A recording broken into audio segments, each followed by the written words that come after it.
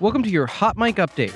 On Thursday, Senate Republicans moved to invoke the nuclear option in order to confirm Supreme Court Justice nominee Neil Gorsuch. Earlier this week on Monday, Democrats secured enough votes to filibuster Gorsuch's confirmation vote, but by using the nuclear option, Senate Majority Leader Mitch McConnell effectively changed the Senate rules to require just a simple majority to end a filibuster. This moves Gorsuch's confirmation to a floor vote scheduled for Friday. It is the first time in U.S. history that the Senate has moved to bypass the filibuster of a Supreme Court nominee, and Gorsuch is expected to be confirmed as at least 51 Republicans and some Democrats are already committed to supporting him. Also on Thursday, House Intelligence Committee Chairman Devin Nunes said that he would step aside from leading the House investigation into Russia's alleged attempts to influence the 2016 U.S. presidential election. Nunes made the announcement after coming under fire for potentially breaking ethics rules by releasing classified information in connection with the investigation.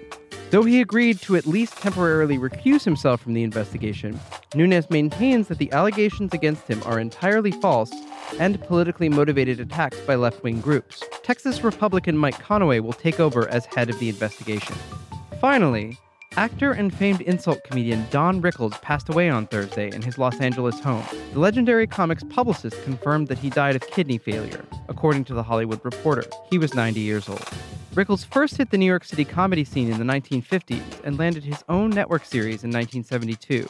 A longtime staple of the nightclub circuit, Rickles made several guest appearances on popular television shows throughout his career, including Sanford & Son, The Bob Hope Show, and Hot in Cleveland, and was set to reprise his role as the voice of Mr. Potato Head in the upcoming fourth installment in the Toy Story franchise.